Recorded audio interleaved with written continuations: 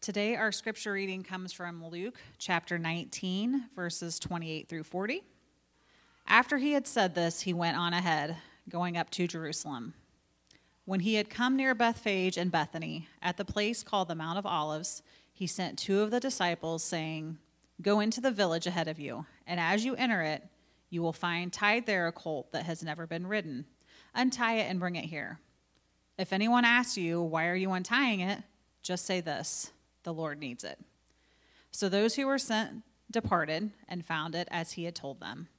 As they were untying the colt, its owners asked them, "Why are you untying the colt?" They said, "The Lord needs it." Then they brought it to Jesus, and after throwing their cloaks on the colt, they set Jesus on it.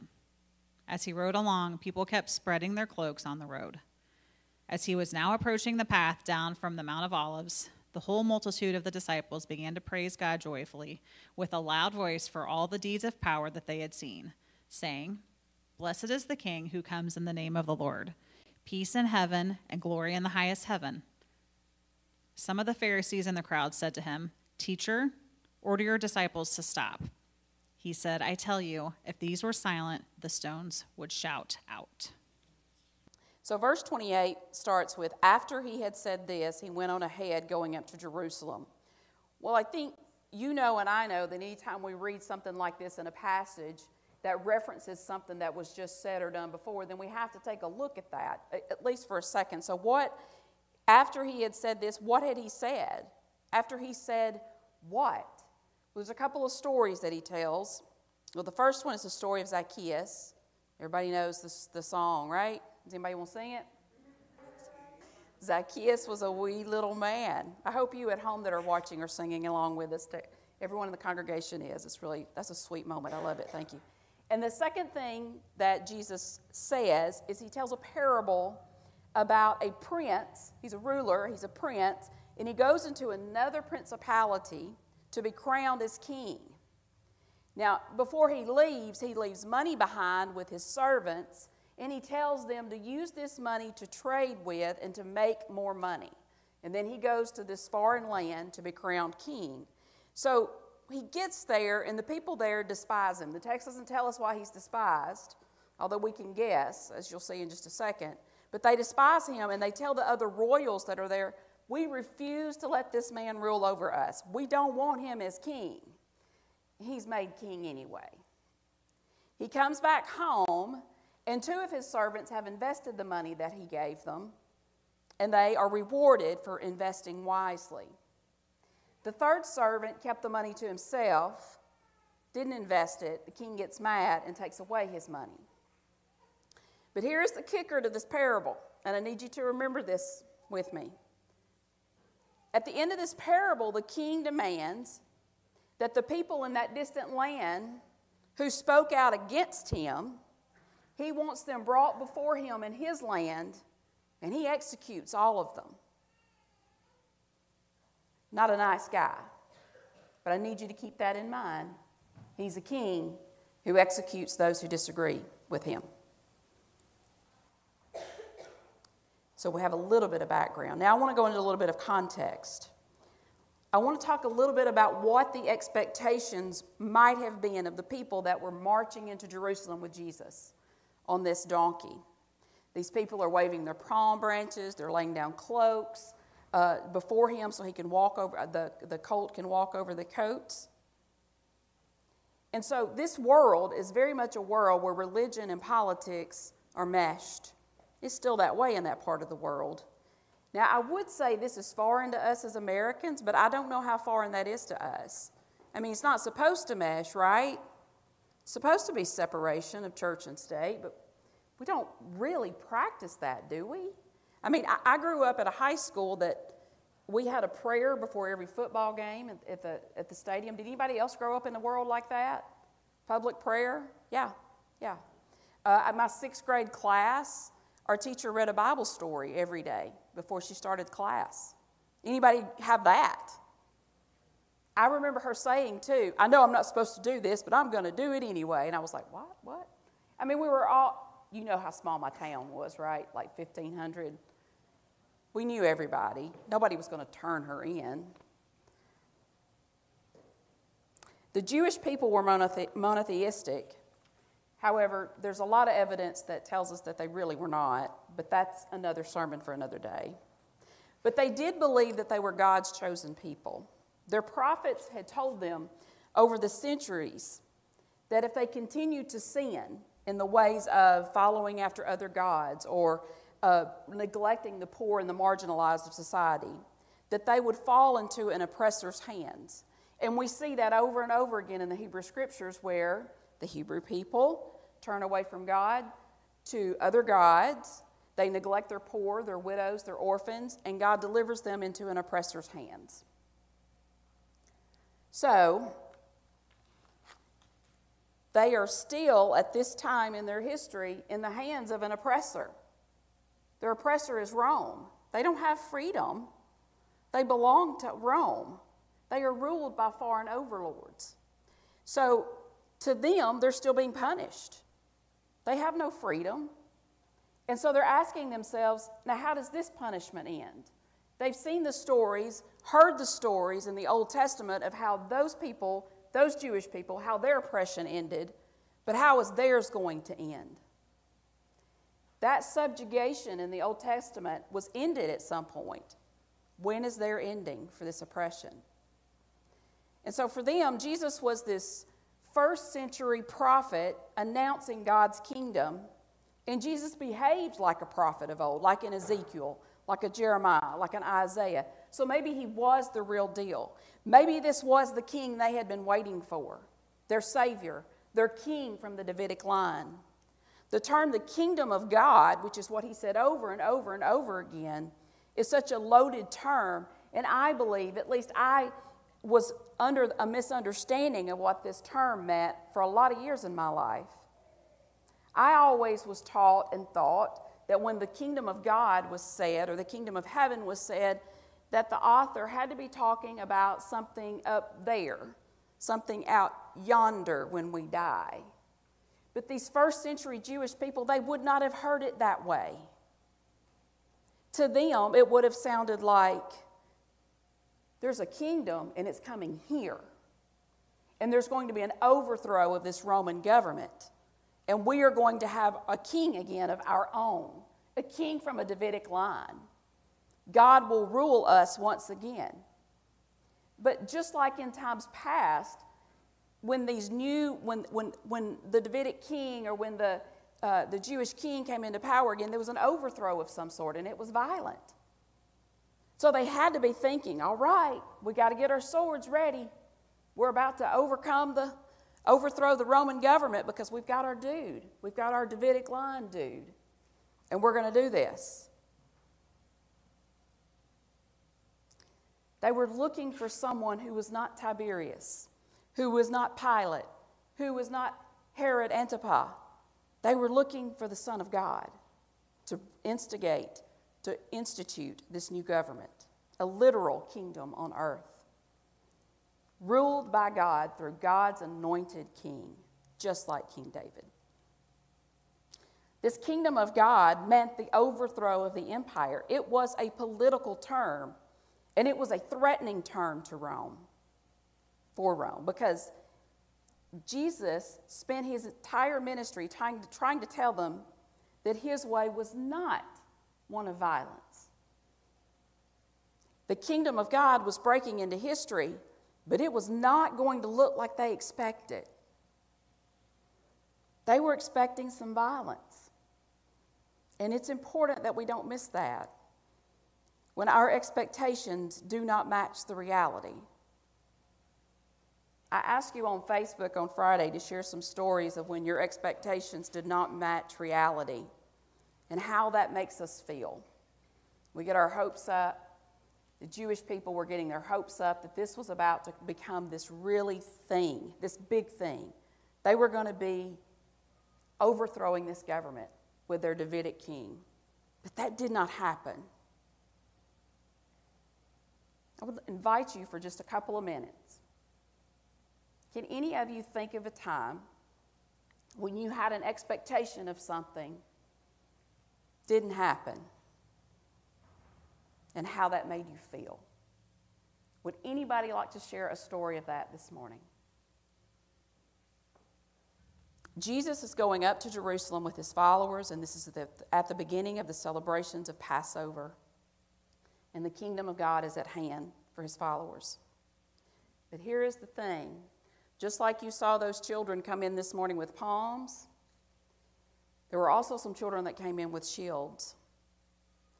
Because as Jesus is coming in from one side of Jerusalem, very humble, very meek, Rome is coming in on the other side with swords and shields and helmets. Why? Because of the Passover. You see, the Roman governor, Pilate, he did not live in Jerusalem. He lived in Caesarea, which was 77 miles away. He didn't live there. Jerusalem was ruled by the Sanhedrin and Caiaphas the high priest, and they were used to keep the peace, to keep harmony in the land, to keep the law. But when it came to Passover time, Pilate and his Roman army came down because the people could get rowdy during that time. There is jubilation for them in anticipation that at some point their Passover will happen for them. So if you're celebrating something that is liberating for you, or one time you were liberated by an oppressor, and that's what you're celebrating for a week, well, you know what? They might just get too rowdy. So we better send the swords and the shields down just to kind of say, don't mess with it. Don't do it. There's consequences if you try to do this. Because there had been revolts in the past. And they never knew when it could happen again. So they went to Jerusalem to ensure that Caiaphas and the other priests kept the peace.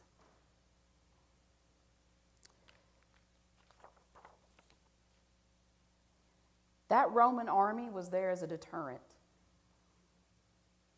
That implied threat was right there. Don't get foolish. Don't get foolish. And when you're standing there in an army with shields and a helmet and a sword, you got that message. So Jesus, coming from the peasant village of Galilee, led a band of people to Jerusalem to celebrate the week's festivities. His procession is proclaiming that the kingdom of God is here. And on the other side of Jerusalem, Pilate is leading the imperial procession into town. At the same time, who knows, but it's possible. And I will say that my intention for the children that came in with the shields was to play the Imperial Death March by Star Wars until people... I know. And I have to tell you this, because I'm not very smart about these things. There's copyright issues, and we couldn't do it. But, you know, we could have turned the tape off for a few minutes and done it, I guess. But anyway, and Sarah, like at 10 till 10, is like, I think I could play this on the piano. And so I was like, it's okay, it's okay. Anyway, moving on from that. So Matthew tells us why. Let me just say this. All four Gospels tell this story, but they tell it a little bit different. Matthew tells us why Jesus rode in on a donkey. It came from the prophet Zechariah. This took place to fulfill what had been spoken through the prophet, saying, the prophet being Zechariah, "Tell the daughter of Zion, look, your king is coming to you, humble and mounted on a donkey, and on a colt, the foal of a donkey." As Amy Jill Levine says, this term humble from Zechariah does not mean meek or gentle. It means poor or afflicted. This king, Jesus, does not enter with the trappings of royalty or military parade or a 21-gun salute. In the Greek, this word actually means someone in authority who does not lord it over others. I don't know if you're like me, but when I heard that Greek word meant someone in authority who does not lord it over others, I had to stop for just 1 second. What does it mean to have someone in authority over us who does not lord it over us? Has anyone had an employer that did that used their authority as lording over you, right? Maybe a parent, a spouse. That's a wealth of a word right there, guys, and we're going to come back to that because I want that to sink in. But I thought probably the most significant one person we could think about in this context is a pastor. I'm going to get personal for just a second in the room with all of us. Have any of you had a pastor that used their authority and lorded it over you? Can I see a show of hands? Yeah. Let that sink down. You know, Jesus could have very well processed in Jerusalem with all of the pomp and circumstance that Pilate did. He was in authority, even over Pilate, but he chose not to. He chose to identify with those who do not have power, who had no power, who does not have money, and who does not have a say in a way to heal their own diseases and afflictions. I Googled something this week called Macho Jesus. I need y'all to Google that when you get home. If you want to Google it right now, feel free. I'm not judging. Macho Jesus. Is this macho Jesus on the cross with like muscles for days and like a 9-pack, if that's even possible. You know, quads like 2 hocks of ham on the cross, man, died. Macho Jesus. Y'all are looking at it, aren't you? All right. All right. For whatever reason, we Americans have got this in our head that that's who Jesus is. Macho Jesus. Somebody tell me if there's anything in this scripture that you have heard so far that indicates to any of us that this is macho Jesus. I've told you before about the book Jesus and John Wayne. You need to read it. You just got to read it. Jesus chose to not pick up a sword. Jesus chose to not assemble an army with swords and shields. Jesus chose not to parade his authority over anyone. Jesus chose to prioritize community rather than authority. And Jesus is showing his followers a different way from that parable of that king he told them about earlier. That king used his authority to lord over others. That king prized power more than community. That king prized absolute control rather than humility. And that king absolutely did not side with the poor and powerless. Jesus just showed them a different way. Jesus is the antithesis of that king and John Wayne. In the book of Luke, we read that the people said, "Blessed is the king who comes in the name of the Lord." Matthew, the people say, "Hosanna to the Son of David." In John, by the way, is the only depiction of the Palm Sunday that specifically says palm branches. In John, the writer says, "Hosanna to the Son of David, the King of Israel." And in Mark, Hosanna is the one who comes in the name of the Lord. Blessed is the coming kingdom of our ancestor David. Hosanna in the highest heaven. Amy Jill Levine says that Hosanna technically means save us, please. The tone sounds desperate. The end of themselves, begging for mercy. Amy Jill Levine also says that we might wonder from what do we seek salvation? From sin, yes, but also from pain, from despair, from loneliness, from poverty, from oppression. The Passover is celebrating freedom from oppression from their Egyptian masters. The setting of the Passion narrative is about salvation from slavery. I don't think Jesus' people in that moment, as they're processing with him in Jerusalem, are asking to be saved from their sins, to go to heaven when they die. They weren't asking Jesus to teach them the sinner's prayer. They were asking for relief from a hell that they were living in that moment. However, those words that the people used, they were a problem. They were a problem. Why? Blessed is the King. Hosea to the Son of David, the King of Israel. Blessed is the coming kingdom of our ancestor David. This terminology would have been a lightning rod for the Roman imperial powers. But not just for Rome, but for the local and priestly powers too. So let's talk about imperial powers for just a moment. Jerusalem did not have a ruler from Rome in the city. Pilate lived 77 miles away. Herod Antipas was not, he's called king in the scripture, but he was not actually a king. After Herod the Great died, Israel was split into parts. And so there were different tetrarchs that were over different provinces of the country. So Herod ruled over Galilee, Herod Antipas. He was 100 miles away.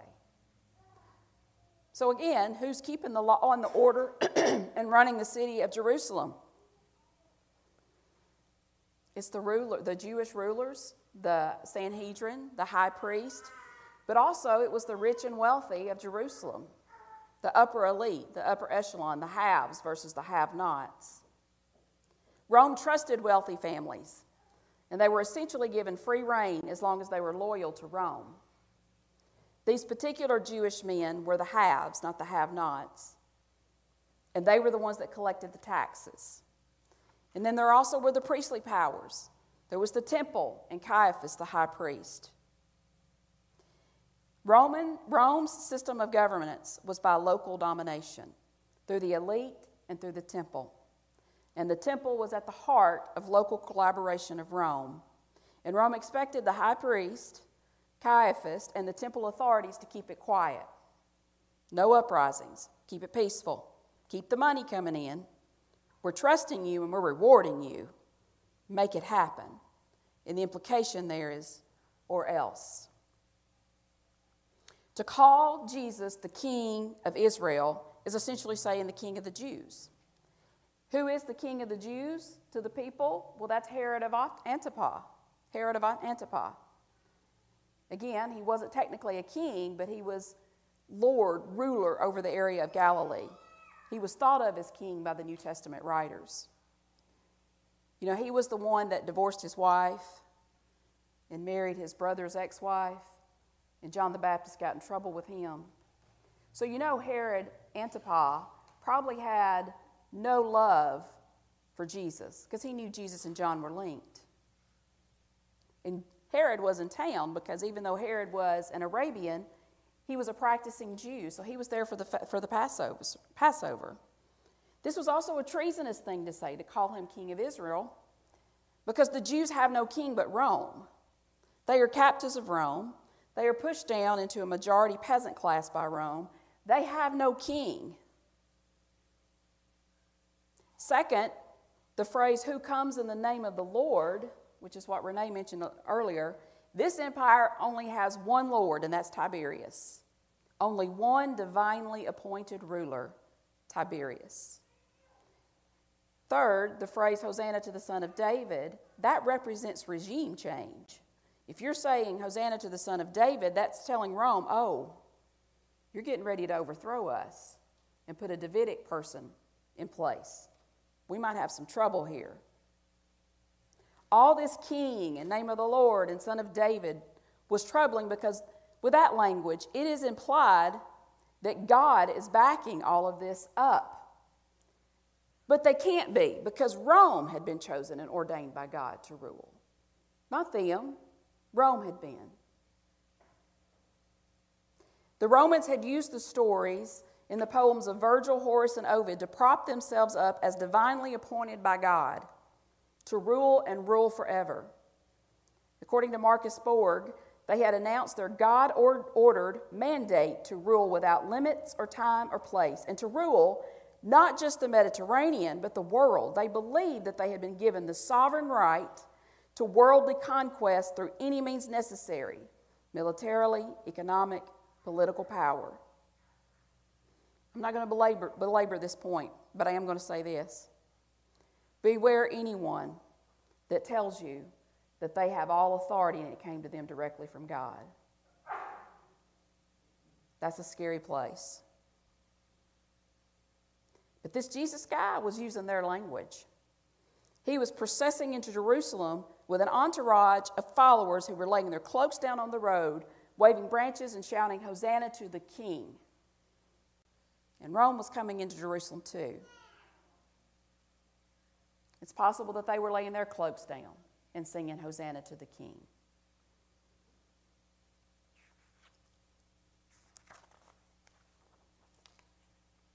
So you and I have the choice over 2,000 years later, about after that Palm Sunday. How will we walk through life? What's the bottom line for us? Is it to serve others or to be served? When we are given positions of authority, do we lord that over others or find ways to be in authority without being gross about it? Who will we follow? Who will we be brave enough to speak out when our political leaders are not calling us to the better angels of our nature? Will we be brave enough to call them out when the marginalized get left behind? Can we find ways to see one another behind the labels of Republican or Democrat that we carry? Can we be led by the Spirit to know what fights should be fought and when we should let Caesars be Caesars? Jesus did not spend all his time on earth fighting the government, although he certainly spoke out against it. But other times he said, let Caesar be Caesar. Can we pray to have that kind of discernment? I, along with probably a lot of you, have watched in horror over the past few years over this white Christian nationalist movement. You've seen it on Facebook. I've seen it on Facebook. That language that is posted. Some people that I know, care, and love are part of that, and it would tell you that they're not, but they certainly use some language that lets you think that. And it has broken my heart, which I'm sure for a lot of you it's broken your hearts too. The racism, the disregard for humanity, the homophobia, the transphobia, the misogyny. I see pastors on Twitter tell on themselves over and over again, using their authority to lord it over the people in their congregation, that this is how they should see the world, that this is how they should see America, that this is how they should feel. People are saying those quiet parts out loud now. They're calling evil good. People say that God agrees with them, divinely appointed presidents and governors, etc. On our Palm Sunday, Jesus mounted a public demonstration against Roman imperial control, starting from Bethphage and Bethany near the Mount of Olives, and going toward Jerusalem. In an anti-triumphal entry, he rode into Jerusalem from the east on a donkey in a symbolic, subversive demonstration against the Roman governor Pilate, arriving from the west on a stallion. Pilate came from his headquarters at coastal Caesarea to overpower the Passover crowds if necessary. Jesus came from Galilee to empower those same crowds, if possible. What parade are we marching in? The one with no power and yet with all the power to change and change us all? Or the one with all the power and yet no power to ever really change us, and certainly not change us all? Which one are we marching in today? That's the question for all of us.